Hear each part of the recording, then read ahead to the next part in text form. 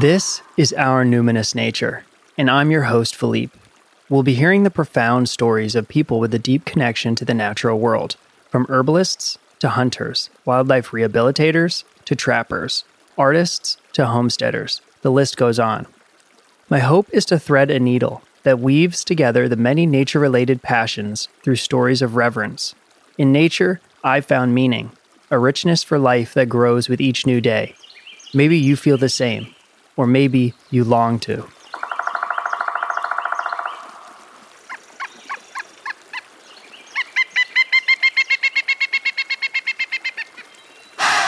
This week's episode is with Greg McCoy, who is a member of the Front Royal Grotto. A grotto means a caving club.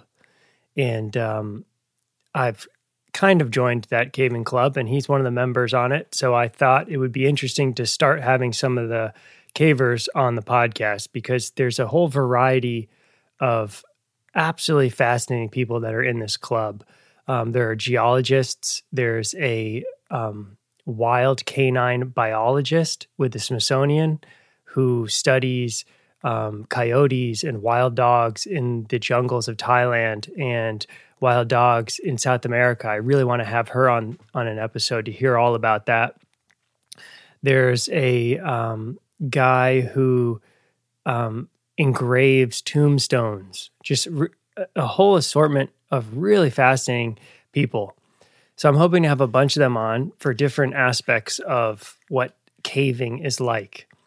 And while I really look forward to talking about kind of the symbolism of caving and the symbolism of the cave experience and, you know, kind of the womb of the earth, which is how I felt. And there's a ritualistic element. I know in some ancient cultures, the cave was used as a rite of passage for young adults to kind of have a meditative experience, a rebirth experience. And I have felt that, but that didn't quite feel like the appropriate subject matter to get into for this episode. This episode with Greg is much more of an educational episode, kind of an introduction to different aspects of caving, which I hope you'll find exciting, such as things that have been found in caves, bones, and from bones to relics, and just some of the excitement of caving, vertical caving, horizontal caving, what you can expect in a cave, some of the adventure elements. So that's kind of more what we'll talk about today, as well as the bats and animals and all things caving. Now, Greg tells us about one of his caving highlights, and it's a vertical cave, which means you're descending into a pit, and you must Google Ellison Cave, Ellison Cave, because you need to see a picture of this pit that Greg is talking about, because it is otherworldly. And when I started getting into caving with this group, to me, it was as if I were in outer space, as if you're an astronaut and, you know, you're wearing headlamps and kind of like a suit, and you're walking in darkness and through kind of an alien landscape with water and with boulders and mud and darkness. And I can't help but feel as though when I cave that I'm in the film Alien, or as if I'm in a novel by Arthur C. Clarke. And when you see a picture of Ellison Cave that Greg talks about, it made me think of this Arthur C. Clarke, who was considered a hard science fiction writer, and the hard means it was based in science. He co-wrote 2001: Space Odyssey with Stanley Kubrick, one of the best movies ever made. And he has a book called Rendezvous with Rama. And I'm trying to remember it because I haven't read it in about maybe 12 years, but astronauts come in contact with this basically abandoned ship. And the ship is cathedral in size. It's immense, like football fields and football fields. And when I see a picture of Ellison Cave, I just have the feeling of what Arthur C. Clarke was describing, just these immense immense, dark tunnels. So give that a look. Later on in the podcast, Greg talks a little bit about cave diving, where you're doing it with scuba gear. He hasn't actually done it, but he knows a lot about it, and he has a friend. Well, he has a friend who died doing it. So it's interesting to hear a little bit about what scuba diving is like. And if you want to see some visuals, I highly recommend checking out it's been uploaded to YouTube. It's called Extreme Cave Diving Documentary History TV. If you put that in the search, it's a fantastic 1 hour documentary that shows you what cave diving is like. I mean, again, it's like an alien planet. I mean, some of the beauty of these places. Oh, we got some chimes going on in the background. It's like an alien planet. Some of the stuff with the optical illusions in the water, unbelievable. The formations, the danger element. It's finding bones and ancient animals, ancient bones of animals down in these caves. All of that stuff is so fascinating to me. It's got kind of an Indiana Jones level of adventure. So I highly recommend that documentary. One of the most interesting elements to this podcast to me is that Greg comes from a family lineage of coal miners, his father and his grandfather. And while he wanted to escape the life of a coal miner, he's been in the dark, in the underworld his whole life, both through caving for recreation and enjoyment and for adventure, and also through his work, working in mines as an engineer. So I found that extremely interesting, that he found his own way back underground. And he tells us a little bit about being in some of the mines, and that brought up for me, learning a little bit about folklore about my region and about Appalachia, that the coal mining is a big element of it. And if you listen to the most popular episode of this podcast, it was the Halloween episode about Appalachian witch lore. And in that, our guest, who was amazing, Tyler Chadwell English, he's a folklorist in West Virginia, specializing in witch lore. And he mentored under Judy Byers, and Judy Byers mentored under Ruth Ann Musick, who is a famous West Virginia folklorist who compiled all sorts of stories from, the Appalachian landscape. And there's just a whole series of stories about the coal mines. And I mentioned in this episode a particular story called Big John about the mines. And I wanted to read this one tale. And this is from Ruth Ann Musick's book, The Telltale Lilac Bush and Other West Virginia Ghost Tales. So this was a book that was referenced by Tyler on the Halloween episode of the podcast, Big John's Ghost. My grandfather was a coal miner all his life. He had started to work in the coal mines of Wales when he was only 11 years old. He told me many of his experiences in the mines, some of which I found quite hard to believe. One story I remember very well was about a big Russian coal miner and an accident which took place when the Grant Town mine was just getting its start. Grandfather said they called this man Big John because he was such a huge man. Big John loved to work, and he loved to talk while he worked. Grandfather worked with Big John all day. John planted the charges to blow the coal out, and Grandfather fixed the plunger. One day, John was planting the dynamite in a vein of coal, and Grandfather was around the corner, fixing the plunger that detonated the charge. All of a sudden, he heard an explosion and a terrible scream.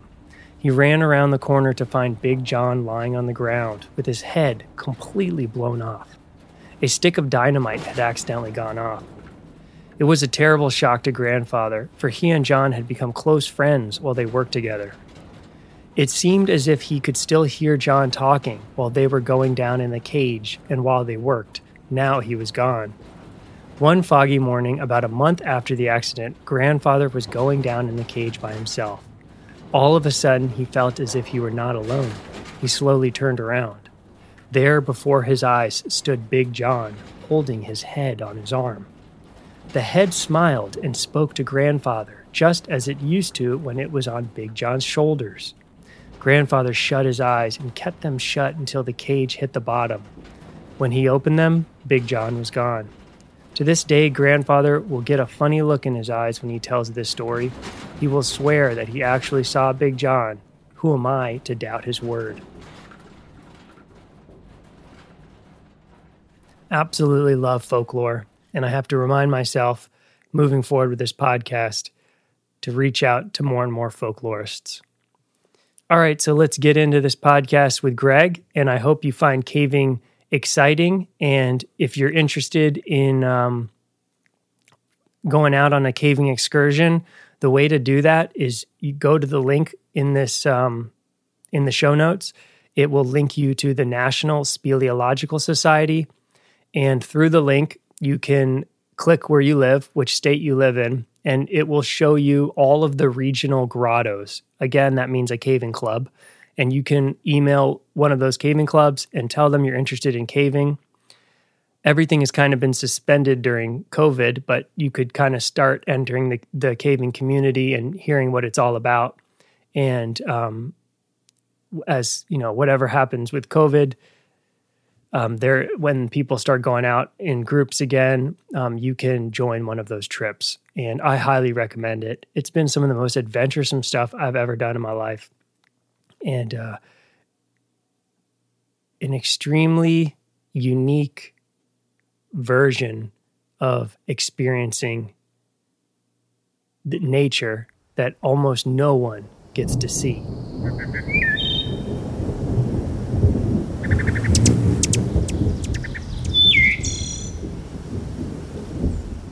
I told you when I got here that I'm very interested in people who grew up with a rural lifestyle or grew up in the country. So right now we're in Flint Hill, Virginia. So basically we're at the base of the Shenandoah National Park. You can kind of see it through the woods if we were to go a few miles from here. But you didn't grow up here. You grew up in Southern Virginia? Southwestern. Southwest. So was that in Appalachia?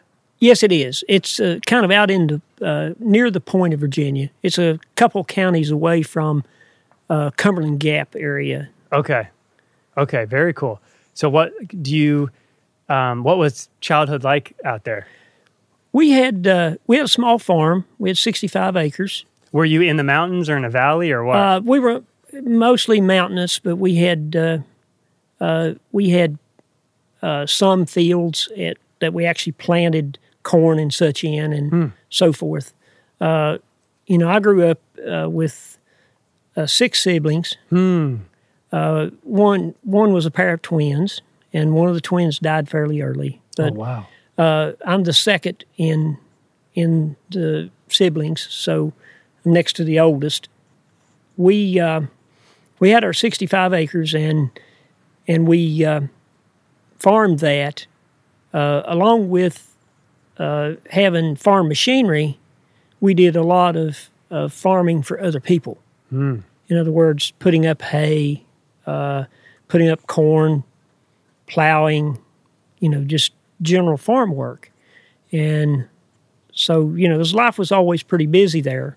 We had a pretty good setup. I thought that every family had a workshop with a forge and a welder and a cutting torch. Cool. And so that's, how I grew up. And my father was a coal miner. Wow. Both my grandfathers were coal miners. Wow. So we actually don't know each other too well. So this is going to be a pretty cool podcast. You're in the caving club, which I've just kind of become acquainted with over the past year and a half, 2 years. But so my main job is I'm an illustrator, and I get a lot of work from nonprofits. A lot of them are about medicinal plants, Appalachia. And so someone I'm going to have on the podcast coming up, they have a nonprofit to just called Keepers of the Mountains.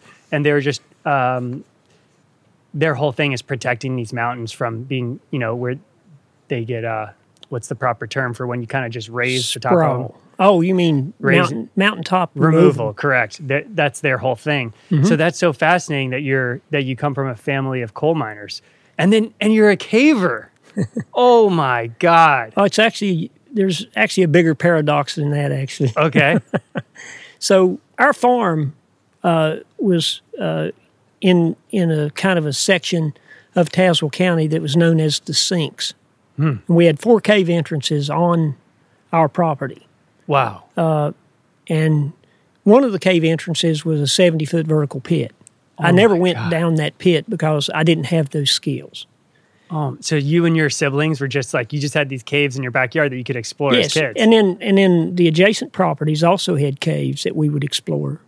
Wow. And my friend from down the street, Larry, and my older brother, Jay, and myself would take the pony. I had a pony. We kept him tied most of the time because he would run off. But we'd take the pony rope, if you can imagine, and we'd go caving, and we'd use the pony rope to hand over hand down small drops and stuff, which is ludicrous in today's terms. But okay, can you kind of describe what that is? So the pony rope you mean it's just the ropes you use for horses? And No, it's a long rope that we use to tie the pony up to keep him from running away. Okay, what, you tie him to a tree or something? Just tie him to a tree or a fence or. So you would take those ropes, and then you would tie little knots, hand knots for we'd just hand over it. You would just go down? Just grip the rope. No, there's nothing. There's no knot or anything. No knots or anything. Just no steps. No steps. Wow. So just rappelling right into a cave. Wow. Anyway, so that's not good practice in any way. So because the main theme of this podcast is going to be caving, what you just said. So I started caving 2 years ago on my birthday, which is coming up March 3rd, and I wanted something to do for my birthday. So I just spontaneously came up to me, let me try caving. I called up and found a person that takes you out caving, which I found, this is going to get a little long-winded here, but so there's so much I had to learn. So I lived in New York City for 10 years. So as I've gotten into all these new things, hunting, trapping, caving, there's like a whole world that you have to learn about. And so with caving, there's all these things, these lingos, and what how the best practice of how these things go. So there's a wonderful word called a spelunker. And I love that word. I love words. So I thought a spelunker means a caver, but it doesn't quite mean a caver. And I learned that through the caving group. A spelunker is someone who's kind of going at it like how you and your originally, yes. Yes. So spelunking is kind of the freestyle way that's not quite responsible. And it's kind of just, how would you describe it? I would describe it as ignorant of the danger. Interesting. Okay. And we were totally, we were just restless kids. And we actually went in a lot of caves, maybe, 24 or so caves adjacent to our property and on our property. But we didn't have any vertical skills, and we would go down as much as 20-foot drops and, climb the rope back hand over hand. So for someone listening, we're going to have to stop to talk about different things. Someone listening who's never caved before, there's kind of 2 types of caving. There's horizontal, correct, which means you're basically going on a horizontal plane, a lot of crawling, a lot of walking, a lot of squeezing on your belly. Then there's vertical, which is if you've done rock climbing, it's more like rappelling, right? I've never done it. Okay, so you and your siblings were doing some of the rappelling stuff, which is obviously far more dangerous. And using the pony rope to do it, which is ludicrous. And so at the time, obviously this is decades ago. What were you using for your light? Flashlights. Flashlights. Okay. Got it. Handheld flashlights. Handheld flashlights.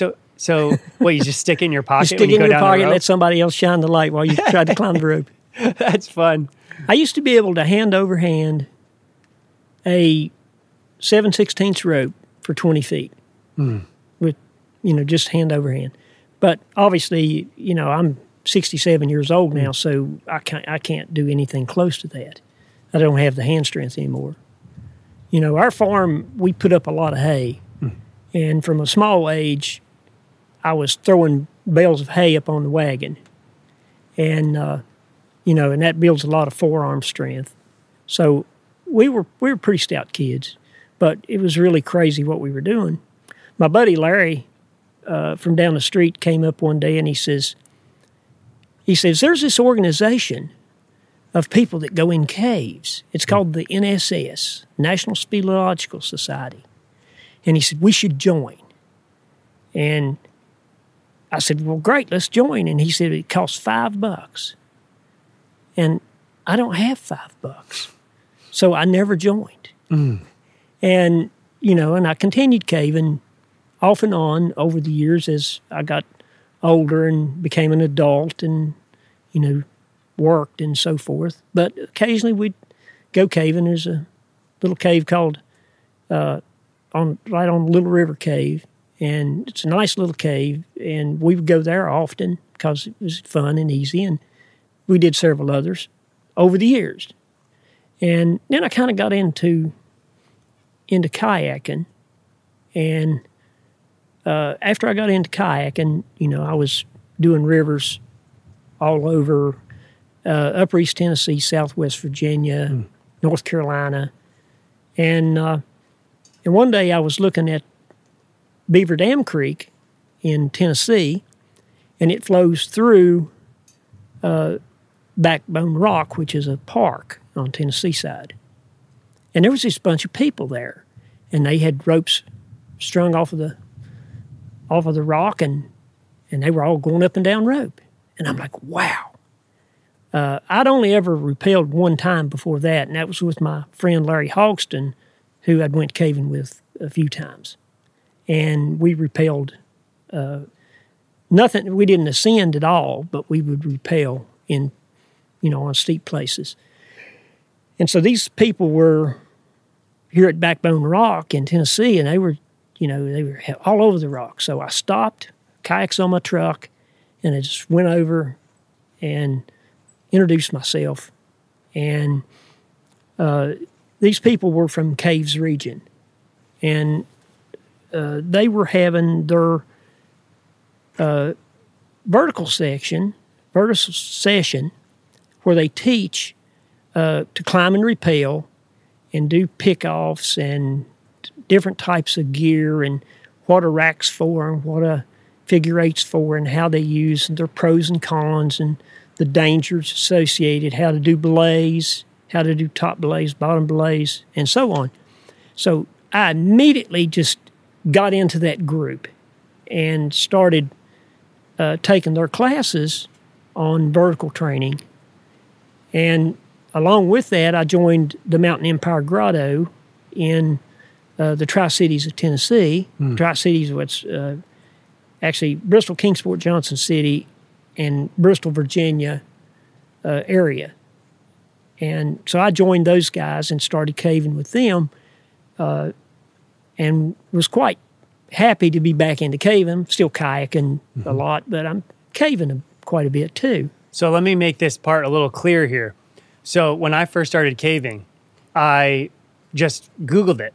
Like, how do I want to cave? There's no information online. And so I just Googled it, and I found someone who does a lot of rock climbing, whitewater rafting, that kind of stuff, and he took us out on a caving trip. Soon, and I paid him. Soon after that, I started listening to some caving podcasts, and I learned there's a whole cultural of how you do this, and you were mentioning it. So the way to go about it is, if you're interested in caving, you go to the NSS website, the National Speleological Society. Through some page, you put in where you live, and it shows you the caving clubs regionally. And Correct. These are called grottos. So when you just said you joined this grotto, it's a caving club. It's a caving club. So I learned that you have to go with these caving clubs because there is a secretive element to it. You can't just go online and find out where caves are. And there's definitely the danger element. There's a level of mentorship and respect and just a whole subculture you kind of need to learn about. So the way you do it is you join a grotto, which is what I did. I found out there was one in my town here in Front Royal, You're part of the Front Royal Grotto. I am part of Front Royal Grotto. And that's how I met you and a handful of other people. And through the grotto, they do, a trip a week, every 2 weeks, etc. You can join trips, and that's kind of how you become initiated into the caving culture and how you get to join on probably some of the most adventuresome things I've ever done in my life. I mean, this is a good point for me to say, I lived in New York City for 10 years. You're not allowed to do anything. You're not allowed to go to the beach at night. So to me, I was like astonished that you're allowed to go into a cave and walk around for miles. To me, I'm an artist. I could only see this as absolutely magical. I mean, to me, caving is like a scene in the movie Alien. Like if you feel like you're in outer space. And so, we've seen underwater rivers. I mean, to me, that's astonishing. And you guys have trips where you go and see underwater waterfalls. To me, this is mind-blowing stuff. And we'll get into that throughout the podcast. But I just felt like at that point, I needed to tell kind of how it works. So carry on. I'm sorry if I derailed you there, but I thought I needed to describe the whole grotto system. So, like I said, I joined the Mountain Empire Grotto and started caving with them. And their monthly meetings were held at Bristol Caverns, which is a commercial cave. And so again, here's another term we got to talk about. So if you've ever gone to the caves where there's all these lights and there's a sidewalk and a handrail and there's a gift shop, that's what you're talking about, a commercial cave. What you're into is wild caving. Correct. Which is like the real deal adventure where you're carrying a bunch of headlamps. One of the rules to caving is you always carry 3 because if one of them dies, and if that happens to everybody in the group, you're shit out of luck and you're lost in a black cave. So what you're into is wild caving. So just needed to make that. Correct. I like to say that cavers are afraid of the dark. Why else would you carry 3 sources of light? Paranoid of darkness. So down in Bristol Cave. And Bristol Caverns is a commercial cave that is quite beautiful. And the Mountain Empire Grotto, in conjunction with the Barnetts who owned it, got the idea that we would put another entrance in so that we could accommodate handicapped people because they couldn't get in the cave as it was. So we went through a multi-year project to do that. And there was a whole section of the cave, and there's a lot of wild cave in Bristol Caverns that most people never see. It's beautiful stuff. And we were trying to open up part of that so that not only the public could see it, but handicapped individuals could see it. Very cool. People that are, mobility challenged. So you had to put in ramps and stuff as opposed to, because normally when you go to commercial, one of the traits of a commercial cave is obviously you have a huge amount of stairs to get down into the ground. Usually, yes. In this case, we were trying to put an entrance and a section of the cave so that it's accessible. Okay. And we worked on that for many years. And the project, I don't think the project ever expanded as far as we wanted because we had to build a 30-foot bridge. And we never could get anybody to design and certify the bridge. But at any rate, so caving with Mountain Empire was really good. I met lots of other cavers from all around. And I eventually joined a second group, which was Powell Mountain Grotto. And Powell Mountain Grotto was from a neighboring section of Virginia over in Wise County.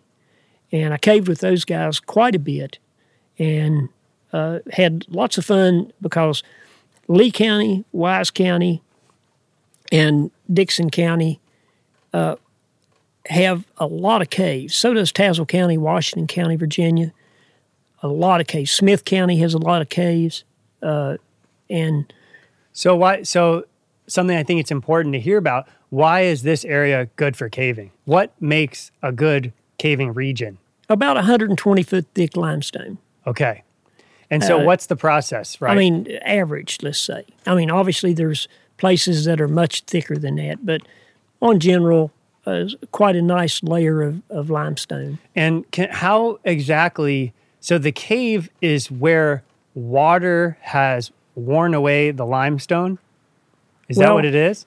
What happens is we have all this vegetation around us, and the water and the vegetation produce a carbolic acid, and that goes into the groundwater, and that groundwater then dissolves the limestone as the stream flows through. It doesn't quite erode it out, although that happens. That is part of the process, but the carbolic acid dissolves the limestone and makes passages, drops, so on. Absolutely fascinating.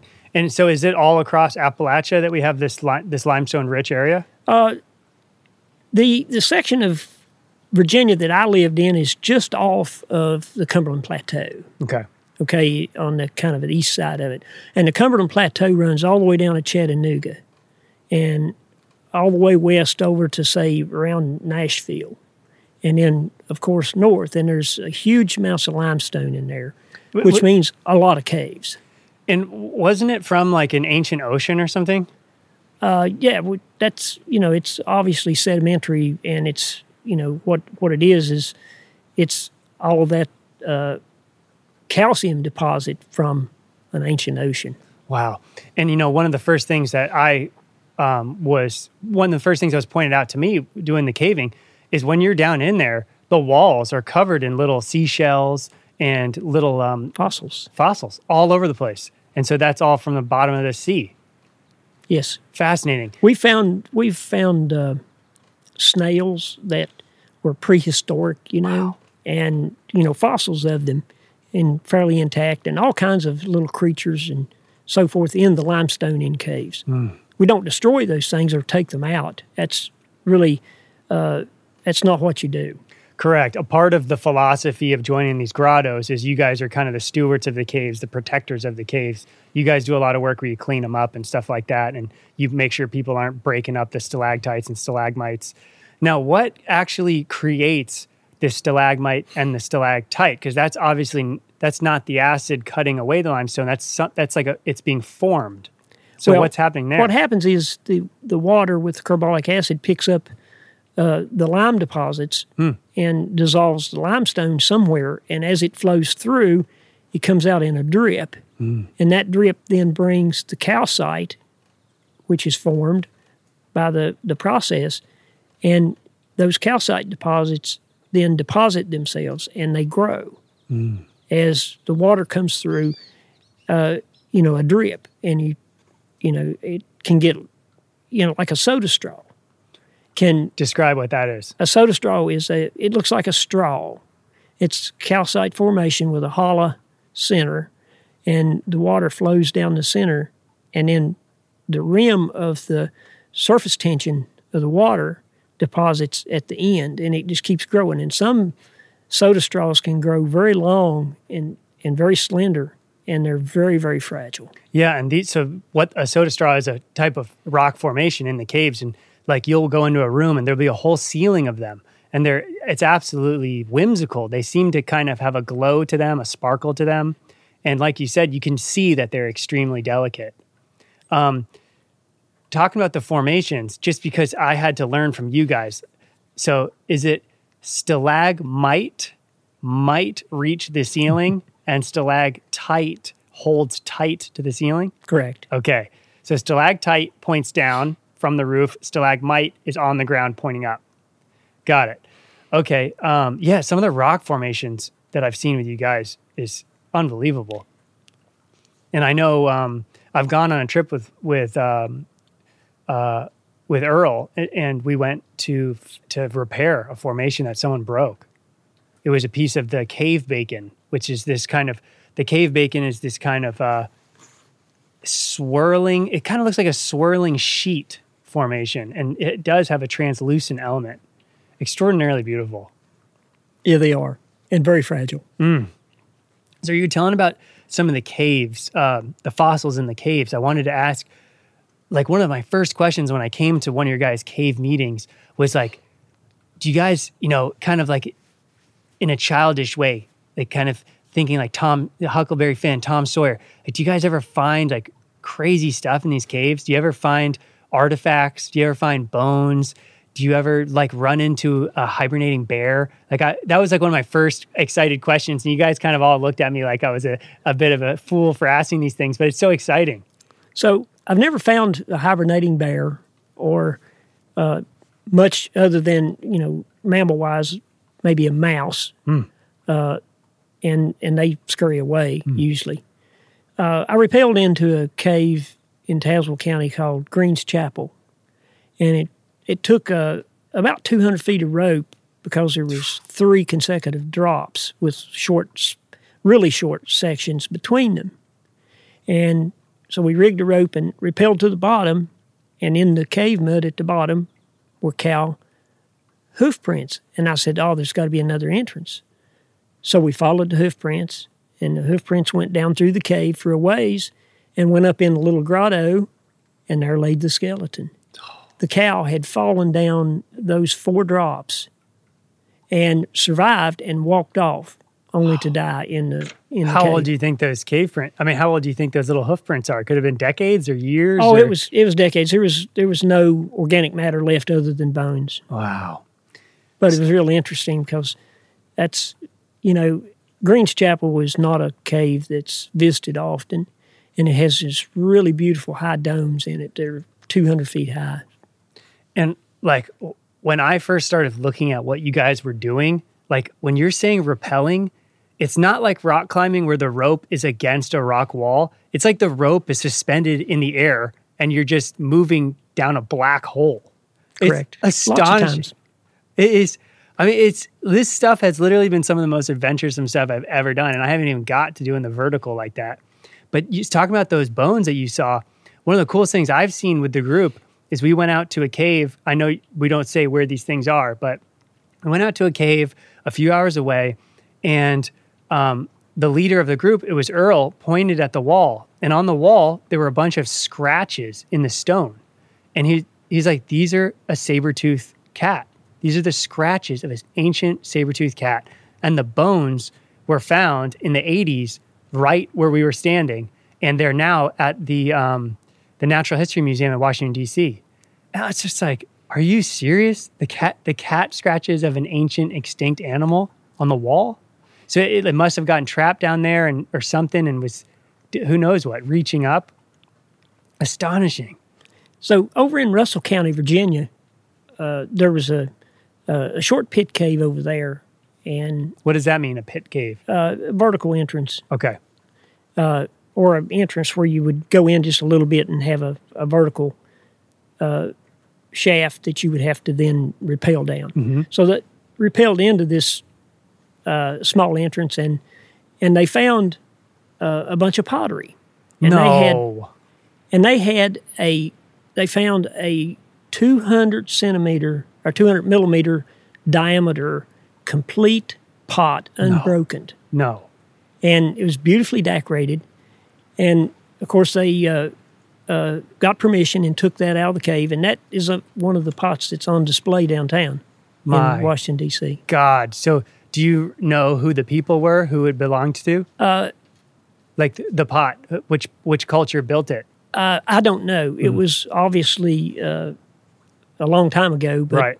I don't know who it was. Do you know why it was in the cave? Is there any reason? Well, typically in that region of Virginia, a lot of Indians used those caves as burial caves. And another cave down there is called Indian Cave. And that was the only known site in Virginia that had shelf burials.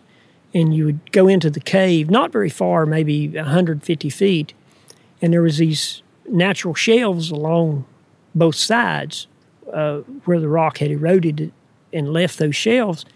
And the Indians would place their dead on those shelves. And so when the cavers got in there and found these shelf burials, there were obviously bones along the shelves on both sides. My God, that is some Indiana Jones level stuff right there. It happens, and you don't tamper with stuff like that. Right. Obviously, if there's significance to it, you bring in people who can actually do the work properly. I mean, it's interesting meeting all you guys in the group that there's already a handful of people in the group that are already kind of, they're like scientists in the group. There's like a geologist. There's a woman who is a wild canine biologist who works with the Smithsonian Institute. So I'm sure you guys already know all about the protocol of what to do if you happen upon something like that. Right. And obviously preserve is, that's the primary What do term. you guys do? Do you call up an archaeologist or something? Typically, we would just go back to, say, the Smithsonian and then, start finding out who would be interested in taking a look at this. And usually you can find somebody who's an expert in that area, and they'll come and help you sort it out. Wow. When were those Native American skeletons found?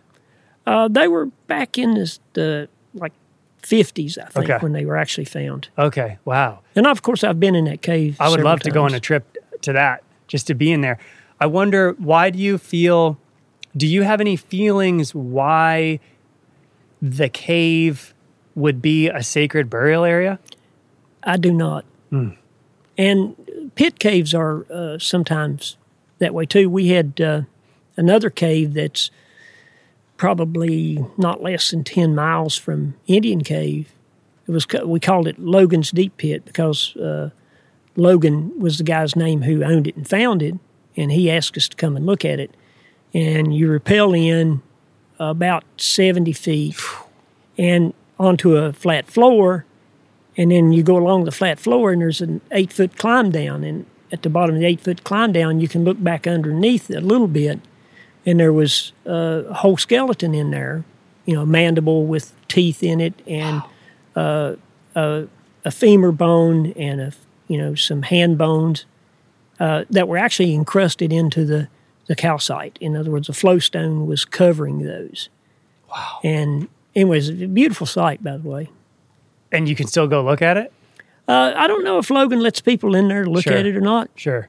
but Yeah, in one of the trips, they pointed out, I know I'm not supposed to talk too much about it, but they pointed out the bones of an ancient animal, which, like you said, had become melted. First of all, this is really far back into the cave. I mean, like an hour plus. We're like really squeezing to get back there. But our leader pointed out where these ancient animal bones had it looks like they've been melted because they're kind of blended into the formations. And that's kind of what you're talking about, right? With this. right, the calcite was covering them and actually cementing them down. Right. And Wow. pure calcite is fairly clear. It's kind of like a clear soda straw. And you could actually see the bones and tell what they were. Wow. But most of them were cemented down. Wow. Do they have any idea what happened? Someone fell down in there? Some ancient person fell into it? Logan said he believed they used it as just a burial site where they would go to the vertical entrance and, Okay. A and pit that you chuck them into. just chuck them into. Chuck your dead into. Wow. I mean, I don't know if this is getting a little too crazy for you, but for me, I definitely have felt like the cave is like a womb, the womb of the earth. It's like returning to infancy, you're going back into the darkness of the womb. So I can see why people would have thought of this as, we came from the blackness of our mothers and we're going to go and, put the body back into the blackness of the earth mother. I think that's very fascinating. And So there was a fella who was the NSS, one of the NSS chair people, and he was doing some studies in the Wise County area of Virginia, and there was this huge sink. can you describe what a sink is? A sink is a depression where a cave underneath has collapsed and the surface has then concaved. And then typically the rock is then broken so that the water flows in there, sinks into the cave. Okay? So that's what I mean by sink. It's kind of a flooded spot. Well, it's not typically flooded. Okay. I mean, it could be, but typically the rock, it becomes fractured and the water filters through, Okay. sinks. Got it. in other words. Got it. And so Don Davison is the guy's name, and he was safety and techniques chair. And he was doing some work in Wise County, Virginia. So he took quite a large quantity of, I think, red Thorazine dye. And he went over there and he went down in the bottom of that sink and dug down as far as he could dig where people were throwing trash. And he poured the dye in there. And he waited about an hour and he went from house to house, that whole section, and asked for a glass of water. And about a half a dozen of the homes gave him water, brought out water that was red, Wow. which meant they were throwing the trash In their water supply. into their water supply. My God. And then he would explain to them what he did and what they were doing to the water supply, which is a thought that people need to think about, to protect the underground environment. Wow. It's not just the critters that live there. We use groundwater for lots of things. So do you mean like even I'm on well water? That well water, is that what you're talking Could about? potentially be okay. Supplied from a cave. Got it. Okay. Fascinating. That obviously the water table is supplied from surface water. Okay. And the earth filters it as it goes in. So in this case, they had a sink, which was then taking water, and they were actually putting trash and garbage into their drinking supply water. That seems to be a theme in some of the group meetings I've come to, has been these cleanups where you guys will get together and you'll clean out these pits where traditionally, rural people have used it kind of as their trash can. Correct. Okay. And remove that stuff like old cars or just overall junk or paint cans. Some of the stuff that we're challenged today to put in the garbage because, obviously you don't want to throw paint away in the garbage and have it go into landfill because then the same problem happens. Another instance in Upper East Tennessee, a fellow that was running the groundwater resource for Tennessee Conservation came to me and he says, "I understand you're a caver." I said, "Yeah." And he says, "We have an issue down here and I'd like for you to go and check out this cave." And it was pretty near a landfill. So I went and I looked at it, and it was more of a rubble choke than actually a cave. So what is a rubble choke? Well, it's where aggregate would flow into an entrance and clog it up. Okay. The water still goes through, but obviously birds or bats and people can't go through. So it was this rubble choke, and so we went back and reported to Randy about what we found, and he took about 5,000 gallons of dye and went over there and poured it down that entrance. And then they found this dye in people's water supplies locally and as much as 5 miles down the strike of the mountain where it was. Wow. So obviously that water was traveling from very near that landfill all the way through 5 miles and coming out in a spring. Jesus. That's depressing. Well, it's a caution more than anything. And people need to better understand how to protect our groundwater. While we're on the topic of humans' footprint on caves, can we, for the listener who doesn't know anything about caves, can we talk about the bats? Like, so there's been, for the past few decades, there's been this whole issue with white nose syndrome. Do we believe that that's something that people gave to bats? What exactly, can you give us just kind of, what's the problem? What happened? Well, the fungus of white nose syndrome originated in Europe and somehow migrated to the U.S. I guess that's sort of like brown marmorated stink bugs, Stink bugs, which everybody's seen. The bane of everyone's existence. Yeah, the bane of everyone's existence now. But the white nose syndrome then causes the bats to become challenged in the wintertime when they hibernate. And it actually wakes them up. And what happens with white nose syndrome is the bats wake up, they use their energy store, and they don't make it through winter, and then they die. So it started in Pennsylvania and has shown itself all along the East Coast. Originally, they thought cavers were spreading the virus. I wanted to ask you that. I had read that was at least when this first became a crisis, that was the first thought, that cavers were spreading it, on their shoes or something? Shoes, on their clothes, whatever. Mud, carrying mud from cave to cave. And has it turned out that that's not the case? Or partially? They actually believe that most white nose syndrome is spread bat to bat. Bat to bat. But that's not saying cavers cannot do that also. They can. How serious of a problem has this been, and where's it at right now? Well, the bats are very challenged right now. And some of the bats are more challenged than others. And we're talking about like dozens of species, all bats? Yes. Okay. And very few species have shown to be quasi-immune to it. Okay. And most of them, like the little pipistrelles, have just more or less gone away because they were very susceptible to it. Little browns. Little browns. There's lots of different species of bats, and it's been a raging toll against them. Was this like 10 years ago when it really started kicking off? It's more like 20 years ago. 20, okay.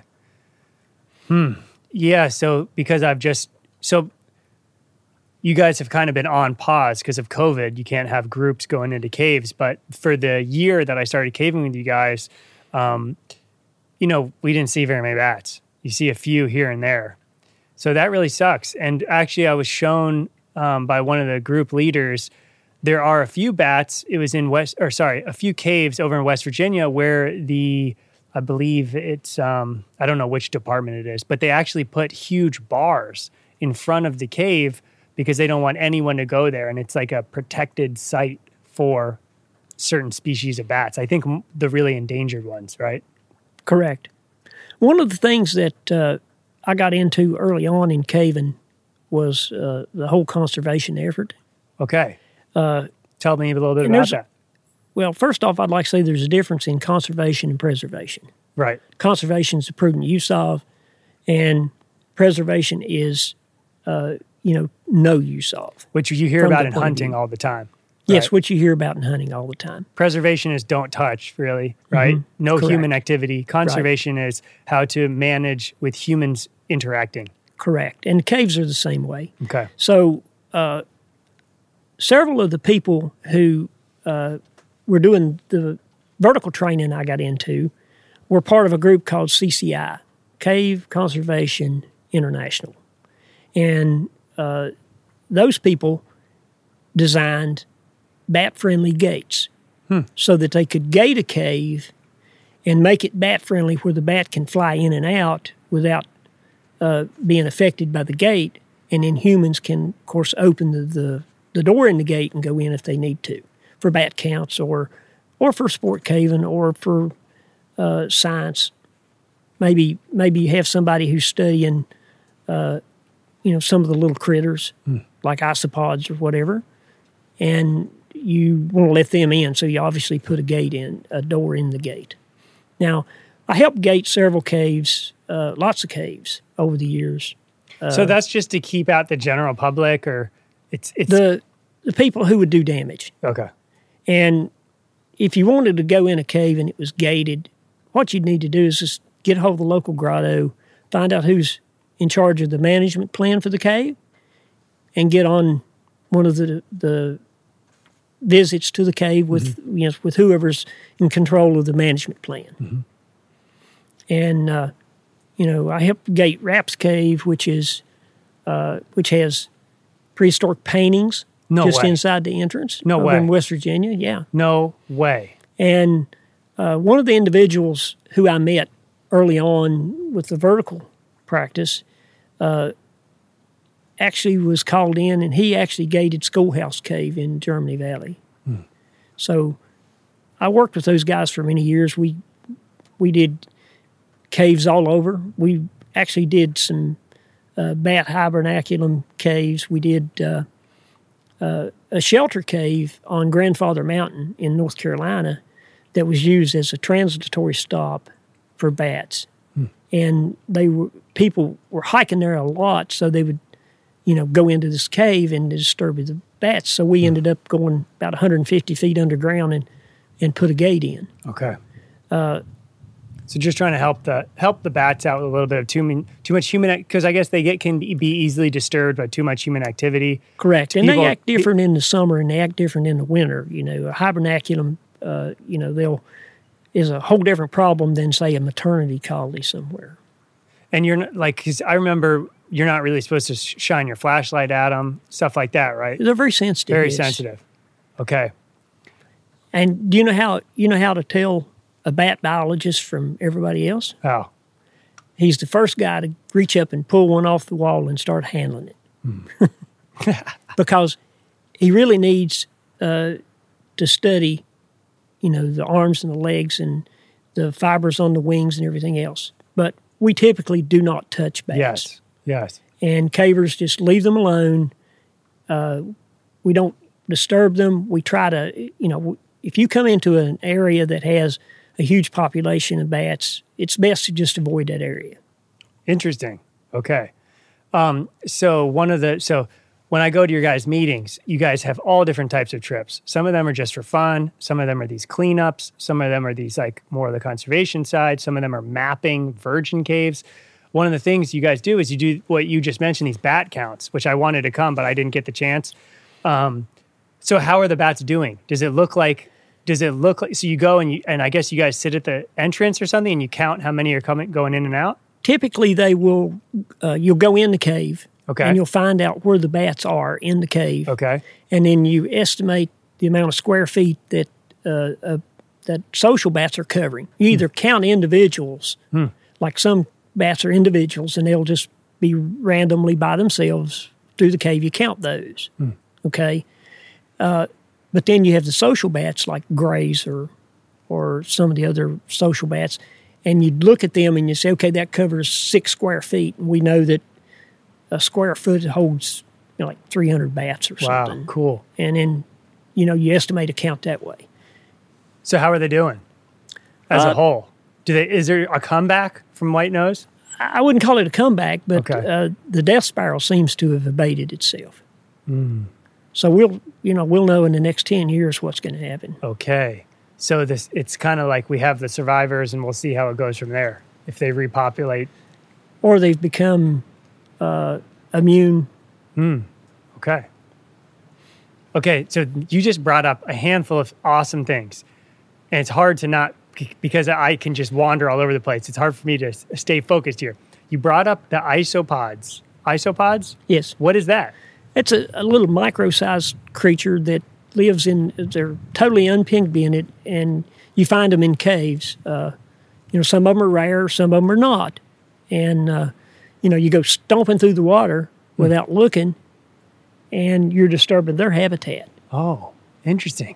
So what other kinds of animals do we have in these caves? Aren't there these strange, white fish and stuff like that? Yeah, there's, non-pigmented fish are usually found in very deep caves. Okay. Or caves with large streams that, where the fish would then just live on whatever material comes through the stream. And not go back outside. So you've seen them? Yeah, I've seen whitefish, yes. Wow, cool.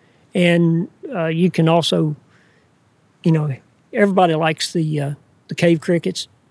Okay, yes. And they're pretty awesome. Yes. And they're everywhere. Spiders, lots of spiders, which, are not really a big issue. I also noticed these strange funguses that grow inside the caves, these white kind of looks like mycelium type stuff. Do you know? Almost phosphorescent. I don't know what they are. But. Okay, cool. Yeah, that is interesting. Okay, there's no way we can't talk about cave paintings. So what was the imagery? I don't know. It's been 10 years since I was over there, Okay. but I don't remember. It was a whole series of cave paintings on the walls in Raps, and it was beautiful. My God. Well, I got to join the trip to see that. I'm fascinated as an artist, fascinated by all of this ancient art. Wow. Okay. Have you ever had, so a lot of people, when I show them caving, when I would take little videos, when I'd go out with the group, people would over and over again, you hear people say, I would never do that. Like they're like so claustrophobic. My girlfriend said I would never go caving. And then I said, well, guess what? I just booked us a little caving trip that we're going for our birthday. And she was really mad for a little bit. And then she got used to it. And then she found when we did it, and I found this too, those fears, those claustrophobic fears totally go away. That caving is incredibly calming and it's very slow if, with your group, and it's very communicative. Everyone's talking and just like, okay, we're going to squeeze through this little part. It's very calm and very slow pace. And I didn't actually find, there's only one moment where I actually became extremely claustrophobic. And that was only because it was something you guys called a keyhole, which basically looks exactly like a keyhole and had to have been the size of my body or smaller. And you had to squeeze into this thing, like basically standing up, but squeeze in it in kind of a crunched position and go maybe 100 yards or such. That was pretty freaky because that felt tight and your feet couldn't even touch the ground.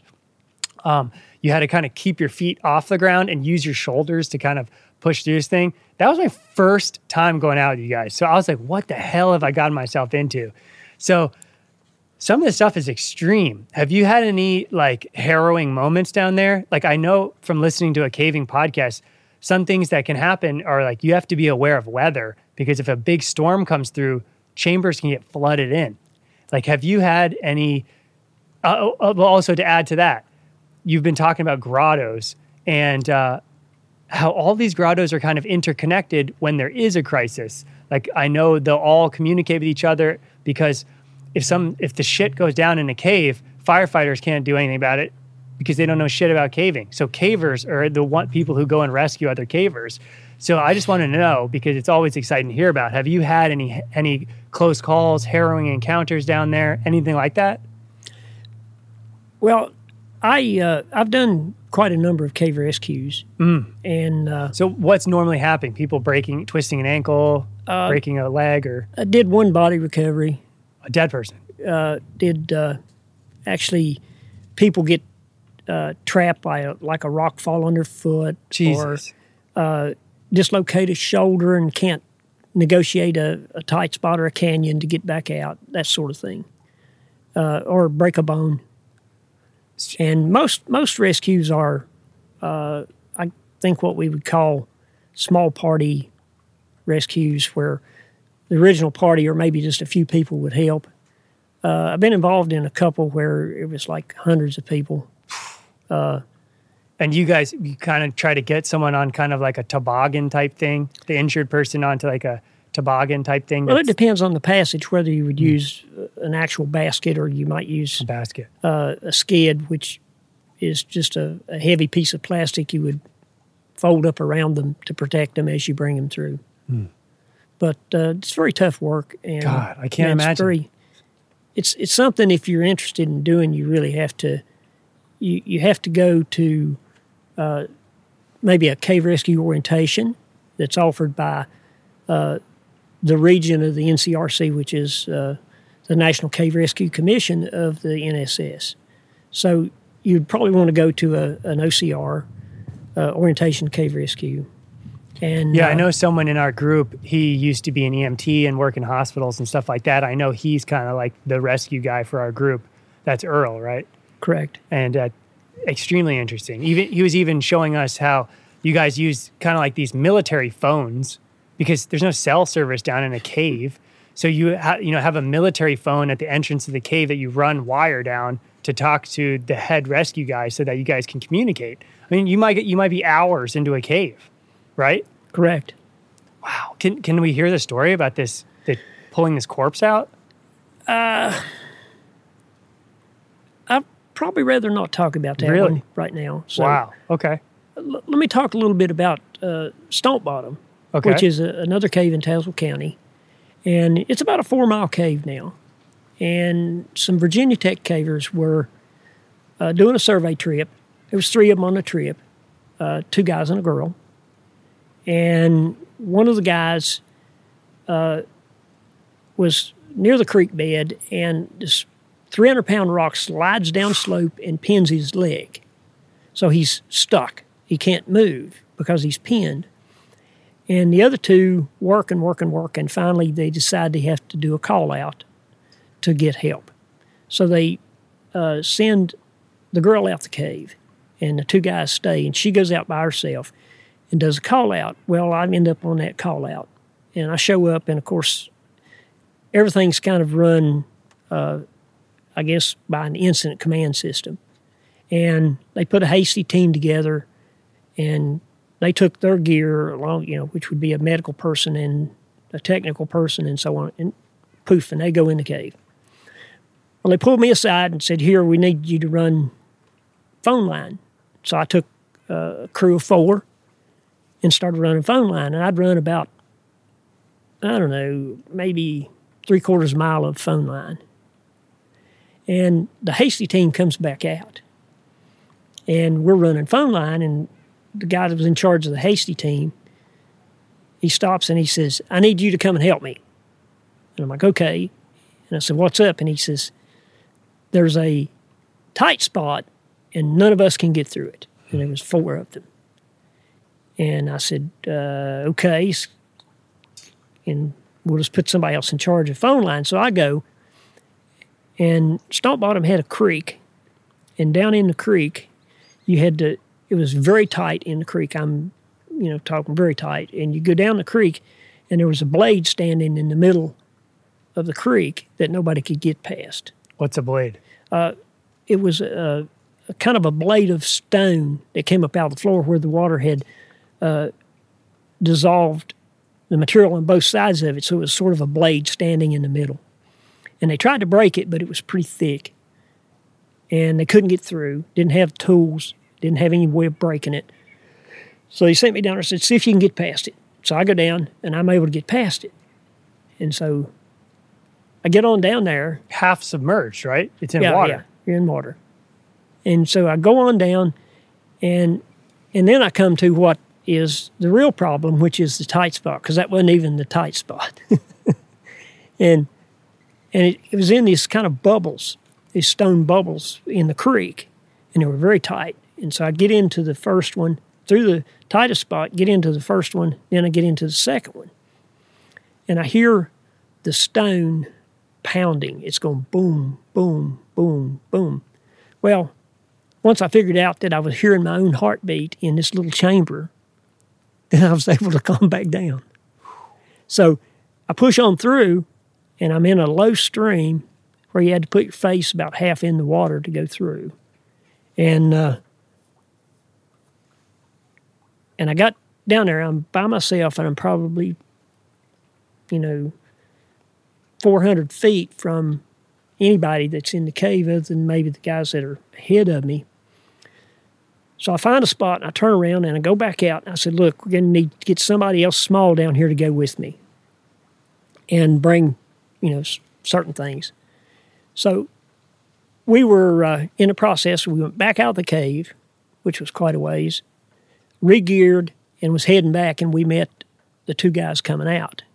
And they had taken something they had in their pack and had continued to dig this whole time. They had been in the cave 12 hours, and they had finally dug his foot loose. But it was pretty interesting. I never got to where the site was. Wow. And man, that's harrowing stuff. That is harrowing stuff. So somebody that's nice and thin like that does have an advantage in caving. I'm much larger now than I was. I was about 120 pounds at the time. Oh, wow, okay. Now I'm about 160.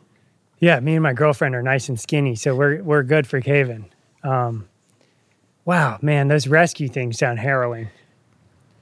How often do you guys have to go do these rescue stuff? Is it like once every few years, or is it quite off? Well, I haven't been to one lately. Okay. So it's been several years since I was And is it on usually a call out. are the people who are getting hurt down there? Is it usually not people in the caving community? It's spelunkers. Sometimes it's caving people. Okay. And, Just an accident. accidents do happen. All right. Yeah, I had one where an older guy about your age, maybe a little younger than you, but he slipped and he fell and he like hit his butt really hard on a rock. And he was like a little shaken about it. And fortunately he was able to get out of there. But he said he like really hurt his waist for like, it would hurt for weeks. And I can see how a quick slip like that can get, I mean, it literally sometimes I've just done pretty beginner level stuff and you're in a cave for 5 hours.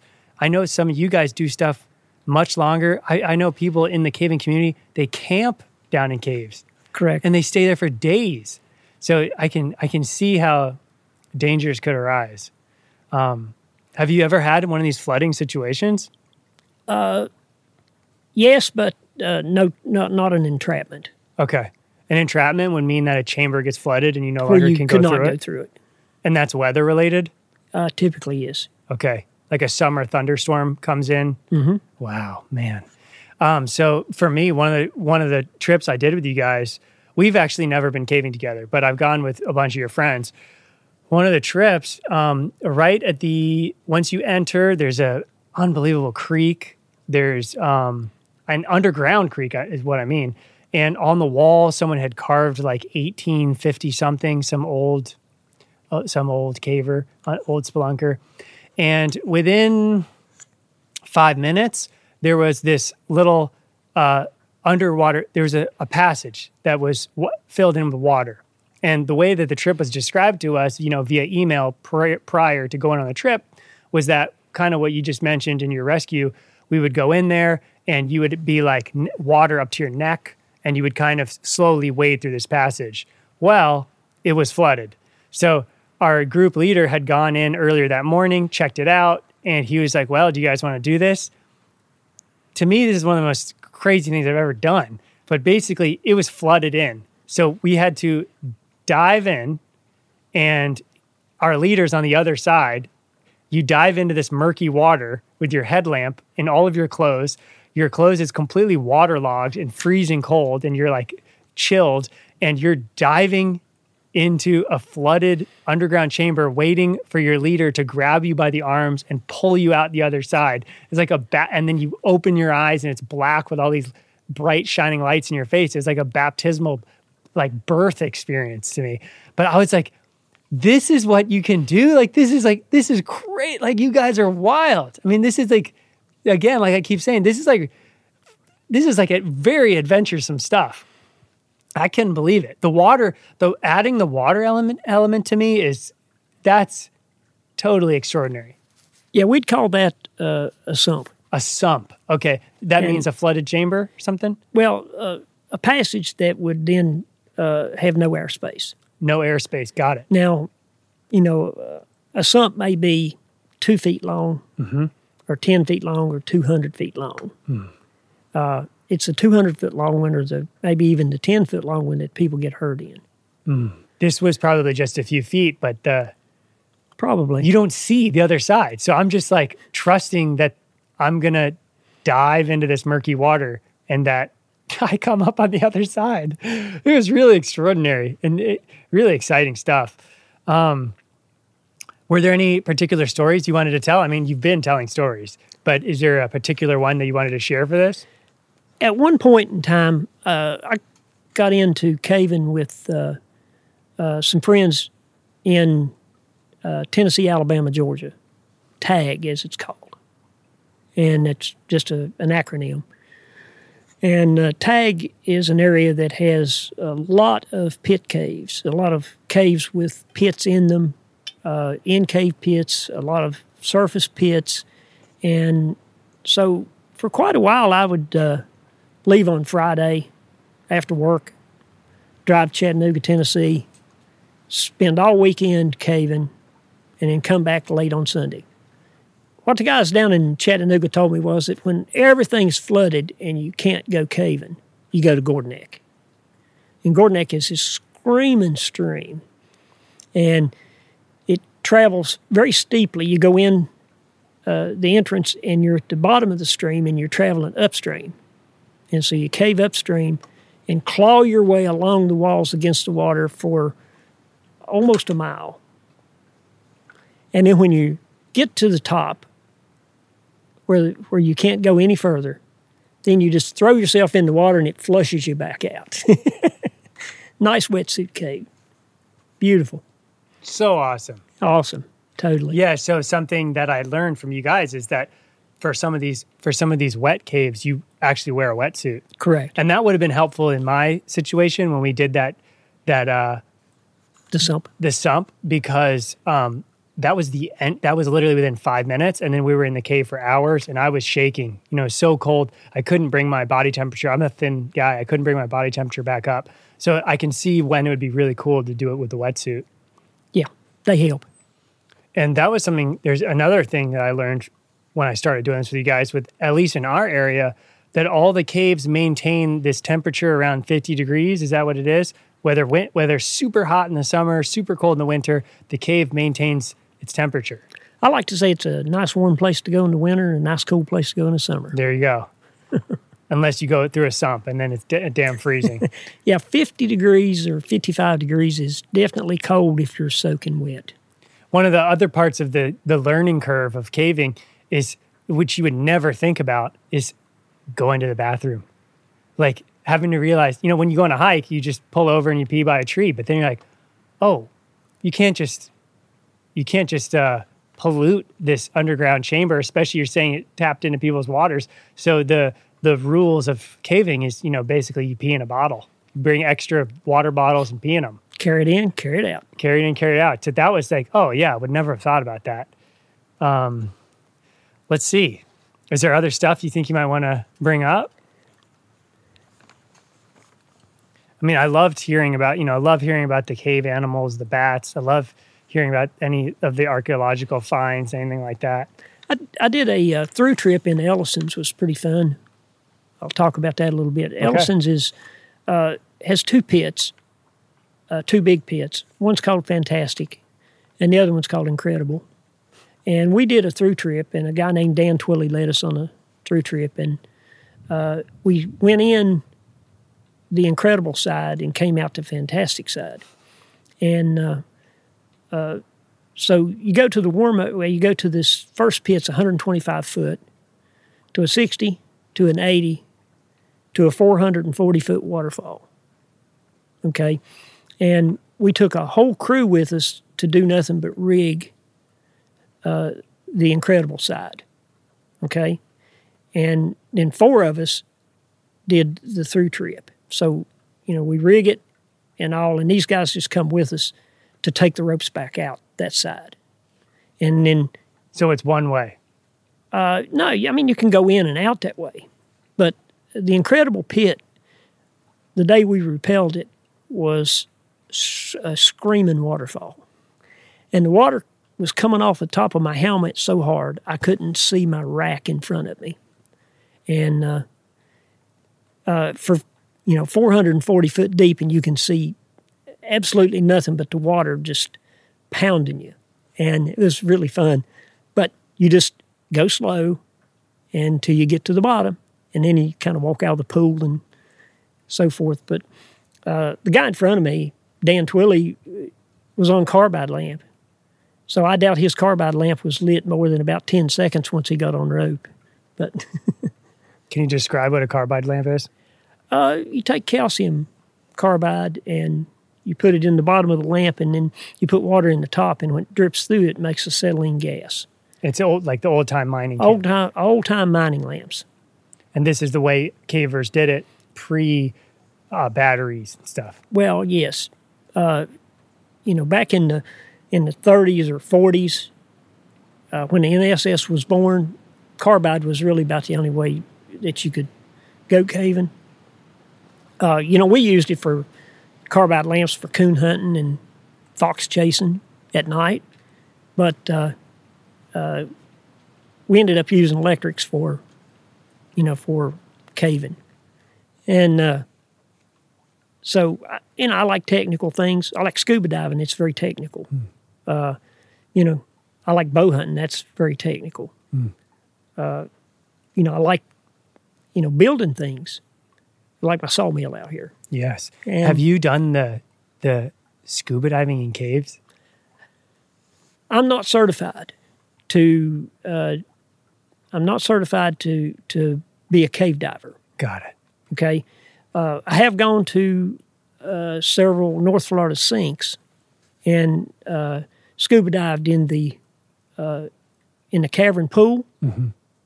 Okay, but I'm not certified to go in cave. To go into And- the flooded chambers and all that. Right, because it's very dangerous. I've heard that is literally the most dangerous sport on earth is cave diving.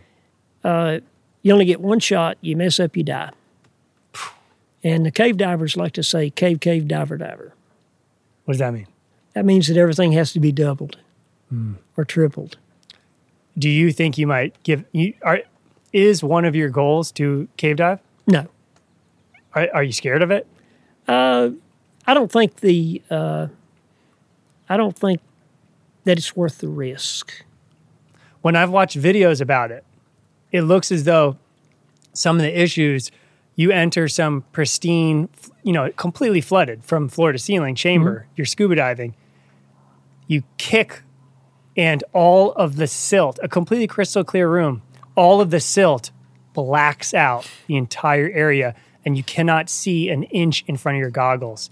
And the only way that you don't die is this system where you have cable or you have a line and you stay, I think the term is you stay online. That you never lose that line because that's the only way you can get out of this cave. So I lost a close friend to a cave diving accident. Wow. And was that here in Florida or something? he was in Florida, but he was from Upper East Tennessee, and I caved with him quite a bit. Brett Potts was the guy's name, and he ended up in a fairly deep dive, drowning. And I kind of, at that point, I thought maybe I'd want to advance to a cave diver level, but then I decided I probably don't want to do that. That was the kind of That was That's the kind message. of the breaking point there between wanting to and I believe it. and deciding not to. I believe it. Is that you run out of your tank? Is that the issue? Well, the rule is that you can only use 1/3 of your air. You save 2/3 to get out. Oh, interesting. And it's very technical. It's way more technical than regular diving. Regular diving's technical, but Wow. Was your buddy pretty advanced in it, or was he pretty new? he was. He was very advanced in it. Wow, that's kind of what I hear. That it's like it doesn't matter how well trained you are. This is just extremely dangerous. You only get one mistake. Man, I was actually listening to a podcast last night with a guy who does cave diving. And it was interesting because he said that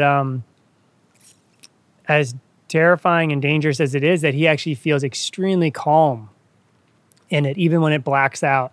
And that I just find that theme is interesting, that what scares the majority of people, claustrophobia, not being able to see, not being able to breathe, things like that, that there are people who can find a Zen comfort in those kind of scenarios where normally you would panic.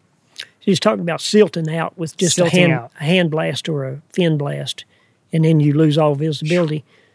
My buddy Will, who was actually a certified cave diver, he called that a Dacor tempered glass dive. And the reason he called it that, he says, if you take your light and you put it to the front of your mask, the only thing that you're able to see is where it's written Dacor tempered glass on the inside of your mask. Oh my God. That's the text printed on the mask? Yeah, it's text on the mask. Oh so that's what he my calls God. it when you silt it out. I don't know how you wouldn't just completely panic. I guess to wrap it up, do you feel that your love of caving is kind of carrying on the baton of your father and your grandfather with the mining? Do you feel this connection to that? Well, I wanted to avoid going to work in the coal mines. Was And- that an opportunity for you when you were young? Oh yeah, it would have been an opportunity. My older brother worked in the coal mines while he went to college, Okay.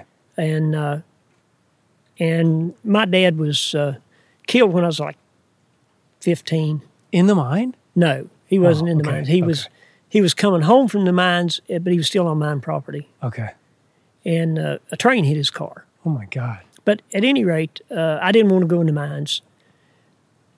So I took a 2-year technical school program for drafting. And I got a job at a local manufacturer who makes, of all things, mining machinery. So I worked for them for about 10 years, and then I decided I needed more skills. So I went to college and registered as a special student and started taking math and science and chemistry and physics. And I got through all the math, science, physics, chemistry, and they called me in and they said, if you can't do this, you have to declare a major. So then I had to declare a major and finish. But it took me about 12 years to get through school while I worked full time. And I worked for the mining machinery company in the mining machinery arena for roughly 46 years. Wow. So I've been underground in the U.S., Canada, Mexico, England, Thailand, Australia. In mines? And South Africa, in mines. Wow. And like the is it all coal or is it other stuff? Diamonds and gold? What is all this stuff? I've been in platinum mines. I've been in gold mines and coal mines, phosphate, potash mines. It's been interesting because I really like folklore. So listening to folklore from West Virginia, a lot of it's based around the mines. A lot of ghost stories about, past miners. I think there's a fascinating, famous folktale from West Virginia about a bunch of guys. Some accident happens, like a shaft caves in, and the ghost of an old miner leads them out. A beautiful, beautiful story. I think it's called Big John or something like that. Did your family have any issues with, I think it's called black lung? Is that you're breathing in particles of the coal and it poisons you? Well, is that what it is? Yes, I have uncles that worked in the mines their entire career, and they eventually will have a black lung issue. And I've had several of my uncles die from that. Jesus. Most of my family were coal miners, right? And I sort of escaped that and was able to work in machinery, but I've been underground in the coal mines all over the world, and I've seen lots of things. I've been in the lowest coal mine I was ever in. It was a little place called Piney Creek. It was 23 inches from stone to stone on the floor and roof. Now, 23 inches, they were running machinery and digging coal, and it's 23 inches high. You're saying the chamber you're in is 23 inches high? The whole mine is 23 inches high. So imagine, less than 2 feet. Imagine you have to scrunch your shoulders to turn over. Oh, that's creepy. You crawl on your belly all the time, and you have to scrunch your shoulders to turn over. And they're running machinery, so you have to be super careful. Wow. I've been in very tall mines. I've been in mines that were 20 feet tall, and those are really dangerous. Why? Because of cave-ins or something? Yeah, because anything that falls is going to kill you. I was in a mine in New Mexico called San Juan, and I was there with some machinery, and I was following the machines up to the face where they were digging coal. And so I come up and I stand on the corner of the last open crosscut, and the continuous miner and the haulage machines are in by up in this face that they're digging. And so I stand there and I wait on them to load a car, and the car leaves. And when the car leaves, I walk across the entryway, and I walked to the other side. It's 20 feet. And this huge roof brow that was on the corner fell, about 2 tons of material right where I was standing. Oh my God. It was like 10 seconds after I left. Oh my God. So- a chunk of the ceiling fell off. Oh yeah, well it's a brow. It was material that's left in the corner where they didn't knock it down. Oh my God. But that's Wow. probably the closest call I ever had in mining. Yeah, little God on your side there. Yeah, no kidding. Do they blast? Is that how it works? Oh well, I've been at mines where the primary means of getting the coal loose is a drill and blast, and that's totally.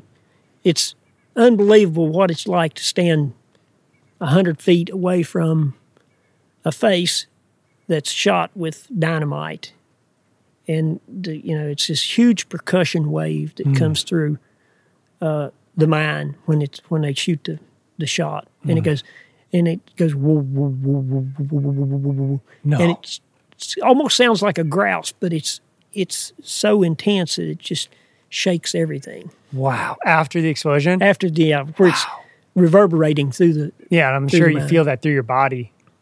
Wow. And then there's like railroad systems, right? You move the coal out on tracks. Some of them are on tracks. Most of them are now on belts. Belts. Got it. Okay. On like conveyor belts. Got it. All right, well, let's wrap it up. Honestly, caving is one of the most incredible things ever. If you're looking for adventure, go find your local grotto. I want to join on some of these. I would love to see more of the stuff like those cave paintings. I would love to one day do one of these surveys. I mean, the idea of camping in a cave, that's like, just like days in darkness, that's a whole, and then like you said, no waste. Where are you peeing? Where are you pooing? It's just like, wow, carrying all that in and out. Pack it in, pack it out. Right. So anyways, high adventure. I appreciate talking to you. This has been very cool.